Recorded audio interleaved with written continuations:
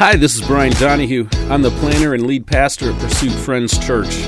We're really excited and humbled that you've chosen to spend some time with us this week. We here at Pursuit Friends are committed to pursuing God with abandon and passion. We'd love for you to be a part of our Sunday morning gathering as we worship, hear the message from God's Word, and fellowship. We've got a great community that the whole family can feel a part of something special and authentic. I'll talk more about that at the end of our message this week, though. I hope you come hungry for the Word, that you're at a place in your heart to receive a challenging and life-giving word from the Lord today. Let's dive in together.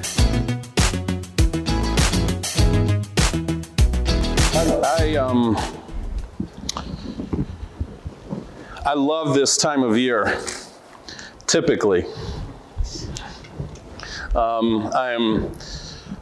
Have always loved Christmas. I have always just loved the fact that we get to be with family and friends, sometimes more often during this time of year than others. This year's a little bit different, and I can't put my finger on it altogether. And I'm still really excited about these things, but there's more pressure in my life now, as we all have experienced because of this thing called Pursuit Friends Church. And I've really found myself, especially this past week, we got through the denominational request, which went fantastic, by the way. Those of you that haven't heard or weren't there, it went fantastic. Got a lot of great feedback. We should know by the middle of January what their response is going to be as they discuss and talk and pray. They have all the documentations of everything. And we're just in the Lord's hand what we receive. And they asked a very particular question, and I'm going to come back to Christmas, but they asked a very particular question that was very striking to me, and I wasn't quite expecting it. They asked two, actually. They said to our team, what would you guys do if Brian died? So that was fun. I never thought about what would happen with the church if I I'm dead, It was a little freaky how quickly some of you said, well, we would just continue, It was, no, it was awesome. It was the exact right answer.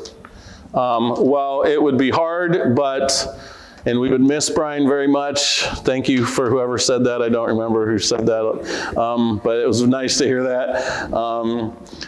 And it was the exact right answer that if something were to happen to me, and they asked in a different way. They said, okay, what if Brian is called in 2 years to go start another church? Right? And the answer kind of across the board was, well, we'd figure it out. Because that's a possibility. I have not considered that as a possibility. That is not my heart's desire at this moment. I'm telling you that right now. But what happens if that were to happen? Where would we be? What would we do? Turn your Bibles to 1 Samuel 16. But Christmas is always a joyous time for me and my family. We miss our beloved great-grandmother who passed away a few years ago. This was her favorite time of year, Devin's grandma, Norma. Their whole family is going to be here on Christmas Eve. There's going to be 30 of them here, so we'll at least have 30 more people with us on Christmas Eve. I hope you're inviting people and your extended family and all that stuff, but Christmas is this wonderful time where we usually get to reflect upon the birth of Jesus. And this year, I'll admit, I've had less time to just chill and relax and dwell on that than other years. I've been so wrapped up in this thing right here that I realized yesterday as Devin took the kids to ride horses because it was so fabulously warm compared to days before, as they went to her parents' farm to do that, and I was at home looking at my Christmas Eve message going, I haven't really dwelled on this hardly at all. Like I've been so wrapped up in just the things and wrapped up in the process and wrapped up in organizing things, not just for this church, but for our house and our family, and have become consumed with all of the little details of what it to get ready for Christmas Day, that yesterday the realization really hit me. Wow, I haven't just been still with the Lord specifically to dwell upon the birth of Jesus and what that means. So I was really convicted in my heart yesterday and just asked the Lord, would you just give me the opportunity the next few days to just have some calm, to take that time. Even if I got to stay up late to do it or get up early to do it, Lord, would you give me the wisdom on how I could do that? Because it's really important. We have been really busy. And if you're an American and you live in this country and you are a part of the culture in any way, shape, or form, your life is probably very busy, right? You've got to pay bills, you've got to raise kids, you've got to go to work, you've got to keep your house in order, you've got to hang out with family who are wanting to hang out more, hopefully, at Christmas time, you know. You've got to do all of these things, and we can get wrapped up in the busyness of it, that just like I have been this past couple weeks, so wrapped up in the busyness of church life and trying to keep a healthy balance with my family that it can pass like that before you know it. So I just want to challenge you guys to do that. And it's really fitting that we're going to talk about David a little bit today. And we are going to link this because, you know, Jesus came from the line of David, right? David gets his name listed in the lineage of Christ, which is really amazing and awesome and humbling. If you were David yourself, that would be quite something to talk about and be proud about. But we're going to dive into here, and we're going to look at 1 Samuel 16. I think that's our first slide. Oh, it's up there. You know, this is the most, I really struggled with, if you Google pictures of David and Goliath, I hate about 99% of what I see. Because usually, and I don't know if it's because of the artist rendering and how it looks good in a painting or something. Usually they have Goliath right here, this enormous giant. Sometimes he's really wide and broad-shouldered. Other times he's more slim and taller. And sometimes the comparison is really out. It looks like he's 20 feet tall instead of 9 feet tall, right? But this picture is one of the more accurate pictures I've ever seen as far as painting of this, what this could have been like. Because David was what we call a slinger, right? He was so good with that slingshot.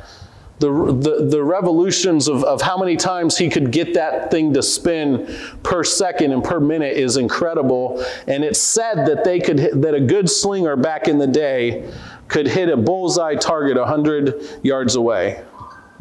Like, they were deadly. It was a very useful tool for shepherds to be able to at least scare off prey before they ever got close to the flock, before they ever had to get there with their staff. It was a very useful tool. And actually, the armies of Israel and ancient armies, we actually have documentation historically that talk about whole regiments of slingers that were so good at what they did. That is kind of, you know, you see in all the movies like Braveheart, you know, or one of my favorite Gladiators, you know, where they shoot the bow and arrows way up high and they land on top of the enemy, you know, on the other side of the battlefield. You know, that's what they would do oftentimes with the slings. They'd have whole regiments. It's important to note Israel probably had a regiment of slingers in their midst, in this spot, in this place. But slingers were deadly from far away, and I love this painting of it because it shows David was not toe-to-toe with Goliath. That's what Goliath wanted to have happen. He wanted somebody to come and try to fight him up close. But that's not the accurate part of it. David was probably at least whatever that distance is away, if not farther away, because he was so deadly and accurate. We see here in 1 Samuel 16, 7 through 13. But the Lord said to Samuel, "Do not consider his appearance or his height, for I have rejected him." Samuel has gone to the house of Jesse, and Samuel says, as he sees Eliab in the verse before that, he says, "Surely the Lord's anointed stands here before me." We see that God does not choose those he wishes to work through based on outward appearance. Thank you, Jesus. Praise God. Hallelujah. He goes on to here and it says, "Then Jesse called Abinadab and had him pass in front of Samuel. But Samuel said, 'The Lord has not chosen this one either.' Jesse then had Shammah pass by, but Samuel said, 'Nor has the Lord chosen this one.' Jesse had 7 of his sons pass before Samuel, but Samuel said to him, 'The Lord has not chosen these.' So he asked Jesse, 'Are these all the sons you have?' 'There is still the youngest,' Jesse answered. 'He is tending the sheep.' Samuel said, 'Send for him, and we will not sit down until he arrives.' So he sent for him and had him brought in. He was glowing with health and had a fine appearance and handsome features. Then the Lord said, 'Rise and anoint him. This is the one.' So Samuel took the horn of oil and anointed him in the presence of his brothers. And from that day on, the Spirit of the Lord came powerfully upon David. Samuel then went to Ramah." So we see here that God does not, just pick people to use based on outward appearance.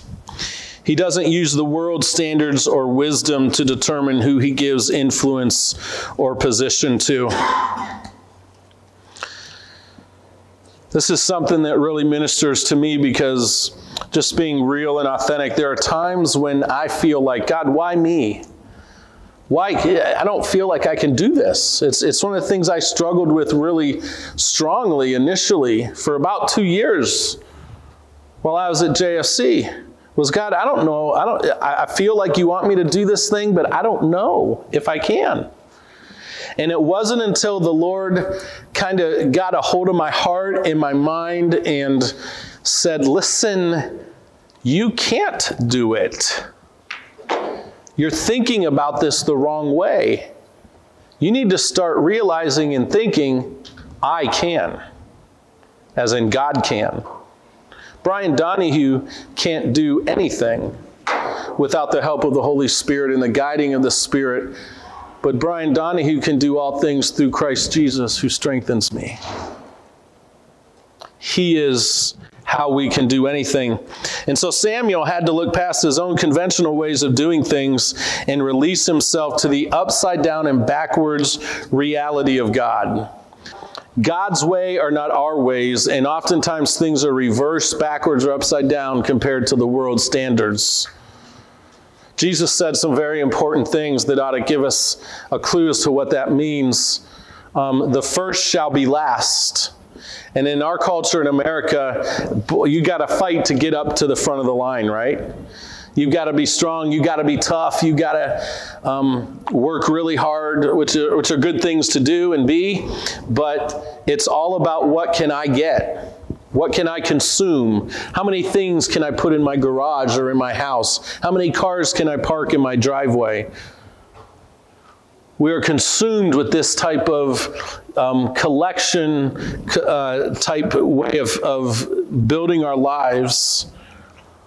And Jesus came, the Bible says, for those that were hurting and lost, for the sick. Jesus made himself low to show that he was not coming to dethrone the Roman government. He was not coming in fabulous wealth and worldly possessions and power. He was coming to save our souls from the sin that we have inside each of us.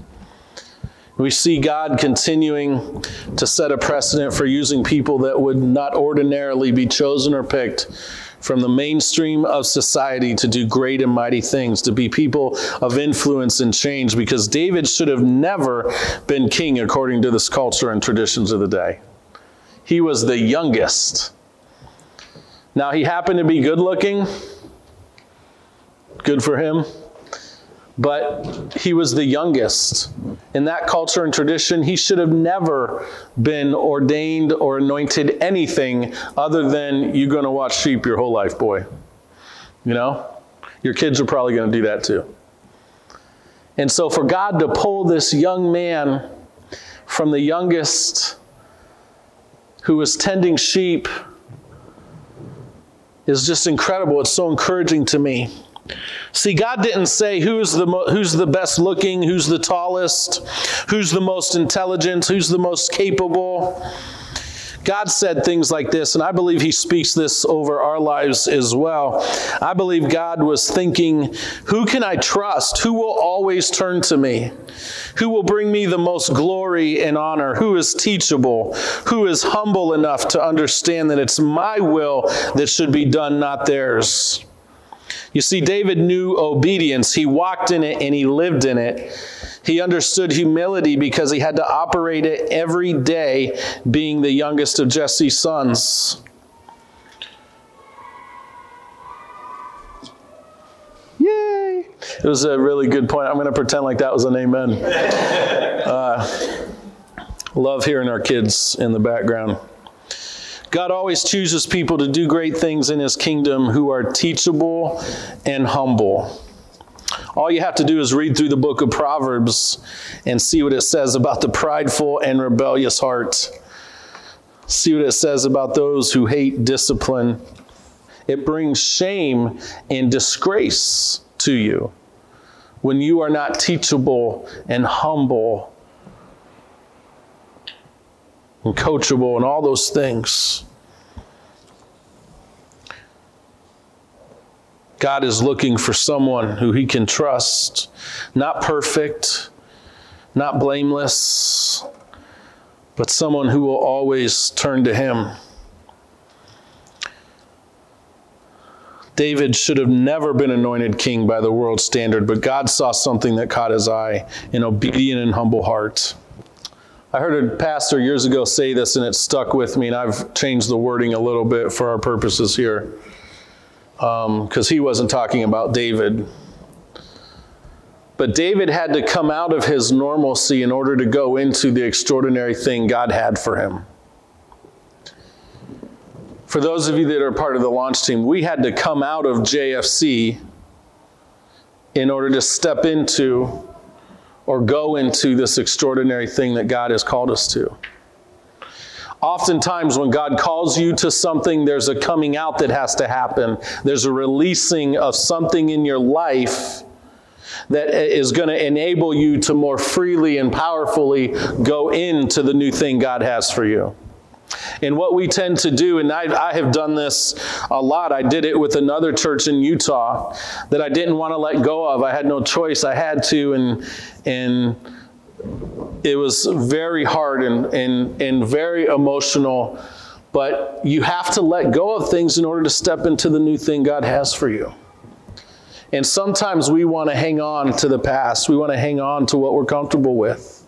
We want to hang on to the things that are just normal. And oftentimes they're incredibly wonderful, awesome things that fill us with joy, that fill us to overflowing. It's not that we always come out. Sometimes we come out of bad things and in rough situations, but oftentimes as Christians, we refuse to let go of what God has done back here in order to fully embrace what God wants us to do in this season. And I have struggled with that in my life. I have compared ministry to past ministry that was very fulfilling and awesome, and I would call it successful, and have looked back on that with a more happy eye than where I was in any given moment. David had to step out of the field to go meet Samuel. He had to leave what God had called him to. Now, he was walking in obedience as Jesse said, hey, come here. But he had to come out of the fields in order to go into what God had for him, something David probably never dreamed in his wildest imagination would ever happen, that he would be king.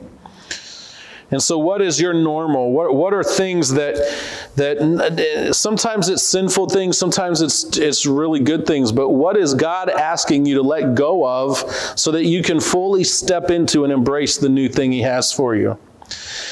Many of us want the next thing, but we're not willing to let go of the current thing. We want the next victory or success or new adventure, but we're not willing to let go of the comfort we have today in order to experience the new thing. David's gifting was found in the fields. He grew. It was a training ground for him. He found solitude and peace as well as he worked on his musicianship. And even in spite of the lion and the bear attack and how he killed those two animals, it was a training ground. And there was some comfort there. Because imagine, if you will, there was, and again, just using my life and my situation, there was a certain, really enormous amount of comfort being a worship leader as my main job. And even being a pastor of young families, because I didn't have to call the big shots. You know what I mean? I didn't have to make a lot of the hard decisions. Sometimes I got to be a part of that, but there's comfort in where you are right now. And imagine David's comfort as the youngest. He had to make sure the sheep were good, right? His brothers had the harder jobs. His brothers had more responsibility than him, and there's comfort in that. Sometimes there's comfort in kind of being in the background. There's less pressure. David had to step onto another field, a field of enormous battle with enormous magnitude for the people of Israel. And here's what we need to know. And I'm not going to talk about Goliath. We're not going to go into that. For one thing, I preached about that not too long ago. But this battle that the Israelite nation was facing was very important strategically. The Philistines were poised to come into Israel and pillage and destroy and capture the very nation of Israel, enslave them. And Israel was set up on a hill that was intentionally there to help keep bad guys out, and they were the last stand to keep the Philistine army from coming into Israel. This isn't just, the Philistines came and the Israelites came, and there's Goliath, and we have this epic thing for the sake of David and Goliath. This was an important thing. The Israelite nation were scared that this was it. This was a major, major battle that was about to happen. And that's one reason why Israel was so freaked out. Everything was on the line. Everything. David's obedience released him into a destiny far greater than anything he could have imagined as the youngest son of Jesse. Put up this next slide. David the shepherd. That's how he started. He started out as David the youngest, David the shepherd, David the obedient, faithful, brave, warrior, king, hero, legend. There's a couple things I failed to put in there, but I already saved the slide, and so I decided just to move on. But musician should be in there. Worshiper should be in there. And then linked in history to the lineage of Jesus Christ. And when you think about the life of David as a whole, these are typically words we think of when we think of David, right? David, warrior king. He's a legend. Even to this day, Israel reveres him as one of the greatest kings of all time. We think of David the shepherd. We think of David as brave, as a musician, as a worshiper. You read through the Psalms and just go, wow, David was deep. He had a connection with God. But what is absolutely fantastic, and even though it's a pivotal point in the story of David, the Bathsheba chapter of his just horrible mistake with Bathsheba that led to basically murder, that led to cover up. When I think of David, I don't go right to Bathsheba. When I think of David, I think of verses like David was a man after God's own heart. Man, that fills me with hope. That fills me with great encouragement that Brian Donahue can be a man after God's own heart in spite of my shortcomings, in spite of my failings, in spite of the sin that's inside of me. That is not who I have to be known for, or what I have to be known for. As a result of his movement, David inherited greatness. That's the next slide. Sometimes, guys, and this happens to be an interpretive dancer of some kind, but sometimes you just got to keep moving. We over-spiritualize oftentimes our walk with the Lord. Sometimes we dig a trench and we pray and we fast. Maybe if we fast, that's done less and less these days in our culture. But we pray, we fast, and we ask God to give us an answer. And we want it to be so crystal clear. And I've done this. I did that for 2 years before saying yes to this crazy thing. And we want like just such clarity and focus. And for me, I wanted God to lay out the whole plan A to Z. And God just needed me to take that next step of faith. He needed me just to keep moving. He needed me to put one foot in front of the other. And sometimes what God has called us to do in this moment, in this time, is to simply walk in obedience. To trust Him with what it's going to look like in the future, but to just keep taking step after step of faith. As a result of David's movement, he inherited greatness. We've got to move. We've got to keep moving as a church. We've got to keep taking steps of faith and living like we serve a God who is the provider of all things, who can do anything, who can accomplish great things in us and through us. We've got to be obedient, humble, flexible, teachable. There's no room in the kingdom of God for people who want to treat God like they do Burger King. This is not a make it your way kingdom we're talking about. It's God's way. It's His will be done. The God of the Bible is very clear. Jesus was very clear when He said, this is how you should pray. Thy will be done on earth as it is in heaven. We have to live obedient lives. Our next slide says, obedience is the key to walking in your anointing. It's interesting that David's bravery was tested with a lion and a bear, and then with this incredibly intimidating giant called Goliath. But we often want the glory, but we don't want the battle.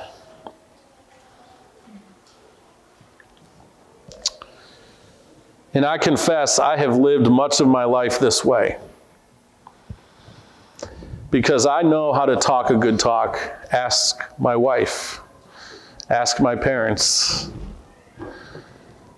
Sometimes I can talk as good as the next person, and I can act all bold, and I can act all brave and courageous. And I can look like on the outside like I got my stuff together, when really on the inside sometimes it's just a mess. It's just like, I don't know what's happening.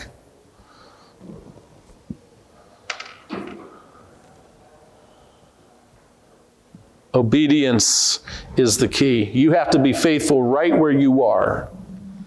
We have to be faithful right where we are in this time and place at Pursuit Friends Church. If you feel like you've got much more in you at your job and you're not getting the recognition you need, what God is saying to you right now and what he would say to you in almost any circumstance is be faithful, work hard, be obedient to me. Do this job as it's unto me. Work hard. Be the best you can be. Bless those around you. Honor your boss as much as possible. Be respectful of those around you. Follow the call you have on your life to simply be an obedient follower of Jesus Christ. Obedience is the key to walking in your anointing. See, David was walking in his anointing long before he ever stepped into his position. The next slide says you have to accept the battle if you want the glory, which for us is the presence of God. Because we don't do these things. We're not building this church. We're not building the kingdom of God for our own glory and our own fame. But I'm telling you that we've got to stop running away from battles if we want the presence of God to fall on us more and more powerfully all the time. And in our own lives and in the life of our church, we have got to be willing to face our giants, to look them square in the face, and realize that God is way bigger and better and more powerful and more able to overcome. And we've got to stop doing this of our own. I'm talking personally, individually too. A lot of this is we have got to get out of this just habit of looking at our giants from a fleshly perspective. We have got to understand that the same spirit that was in David, who was a shepherd, when a whole army of professional warriors were fearful to step on the battlefield and face Goliath, David said, I'll do it. He was so ticked that Goliath was coming and hurling these insults, not just at Israel, but at God. That this teenage boy said, I cannot let this happen. That's the kind of heart we need to have in our own walks with the Lord, our own experiences, and as a church. There is no giant too big for us.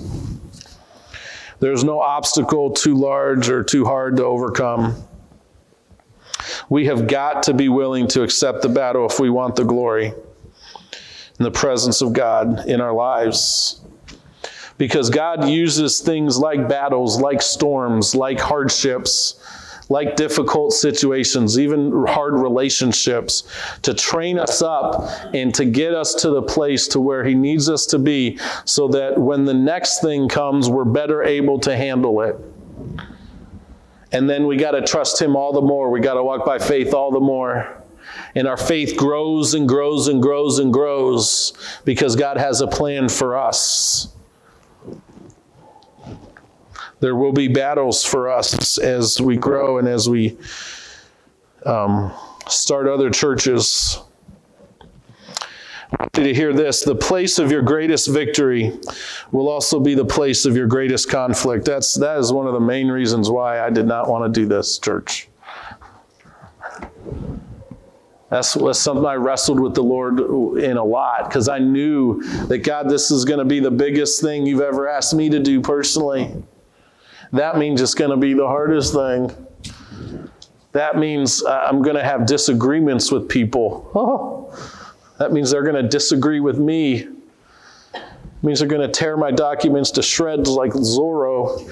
It means, inside joke, it means that, you know, the more people that come into this thing, the more likely is we're going to have different ways of how it should be done, and how, you know, just the place of our greatest victory will also be the place of our greatest conflict. That's why we cannot run from the battle. When you do something special and unique, there will always be people who will not understand or appreciate what you're trying to do. We've all experienced that just being a part of this place, right? But obedience is the key. David walked in his anointing, like I said, long before he ever stepped into his position.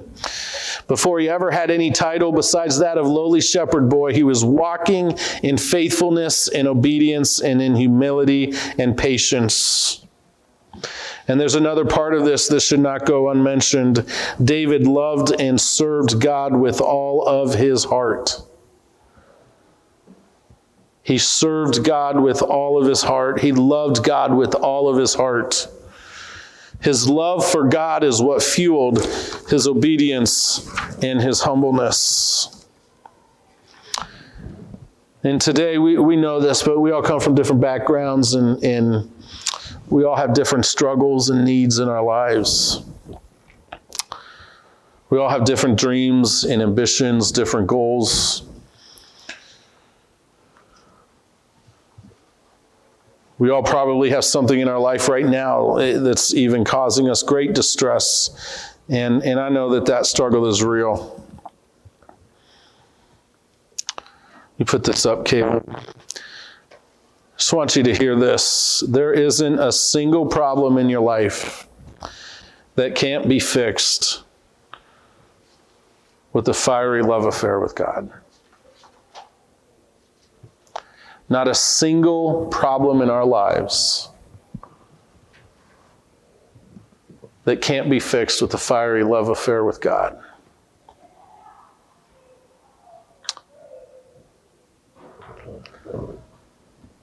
This is why I say often that when something goes wrong in our life, our first response should be worship.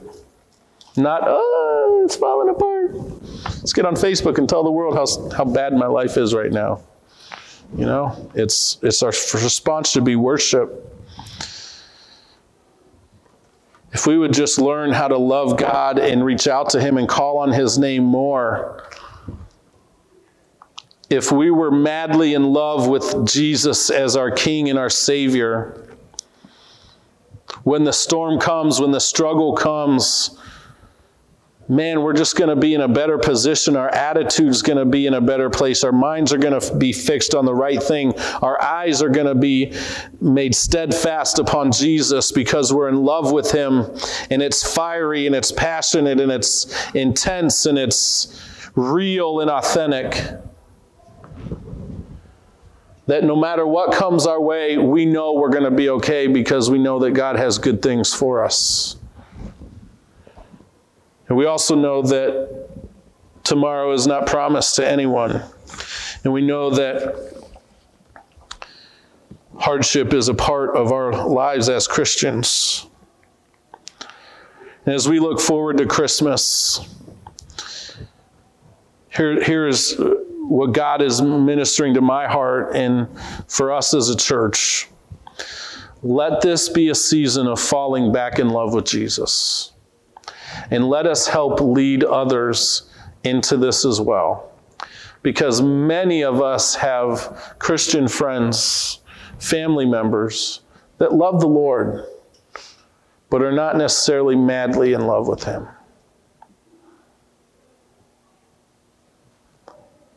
That need refreshment, that need revival, that need encouragement. And my hope is that over the next few days, as everything kind of culminates for us as a church on Christmas Eve, and then as we celebrate Christmas with our families, that we would just fall passionately, madly in love with Jesus. And that we would spread that around. Let us set our eyes upon the one who is all the hope, all the peace, all the joy that we need to make it through this life. Let us be a people who never lose hope because we never take our eyes off the prize. Jesus is the prize. He is the true gift. Amen. Let's pray. Father God, thank you for convicting my heart that I have been wrapped up in the busyness of life, that I have failed to take time to really dwell upon what happened over 2,000 years ago.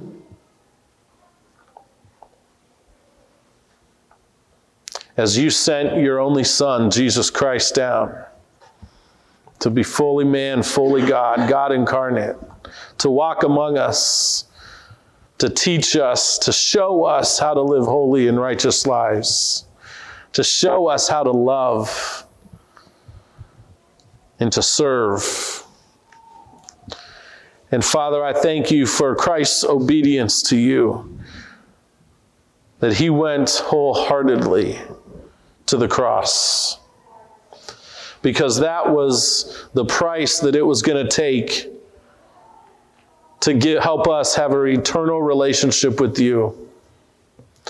Thank you, Lord God, that we no longer need a priest. Thank you, God, that we can fall on our knees and our faces and cry out to you and talk directly to you, have conversation with you. Thank you, God, for the hope that we have. May we teach our kids so much more about Christmas than just Santa Claus and gifts and elves on a shelf and all those things that are wonderful and nice and fun. But Father, would you help us keep our eyes fixed on you? Would you help us not just talk about you, but live about you? Would you help us be bold as we tell others about who you are and as we let our lives back up the talk? Thank you for coming.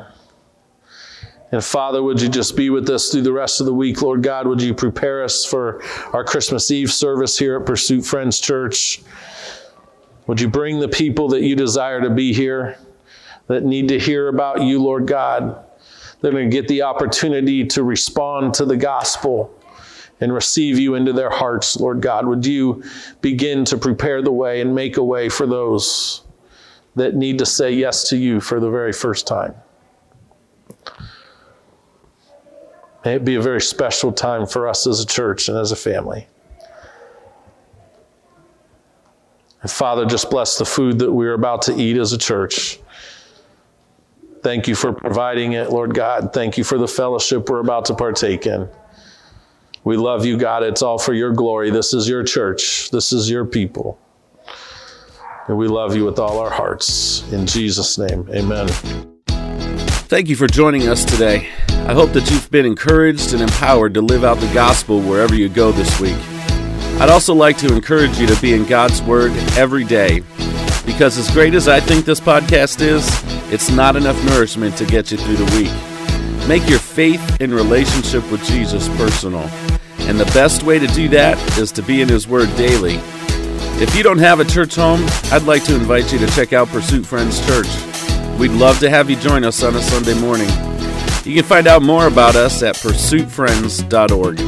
I hope you have a great week as you pursue God with abandon and passion.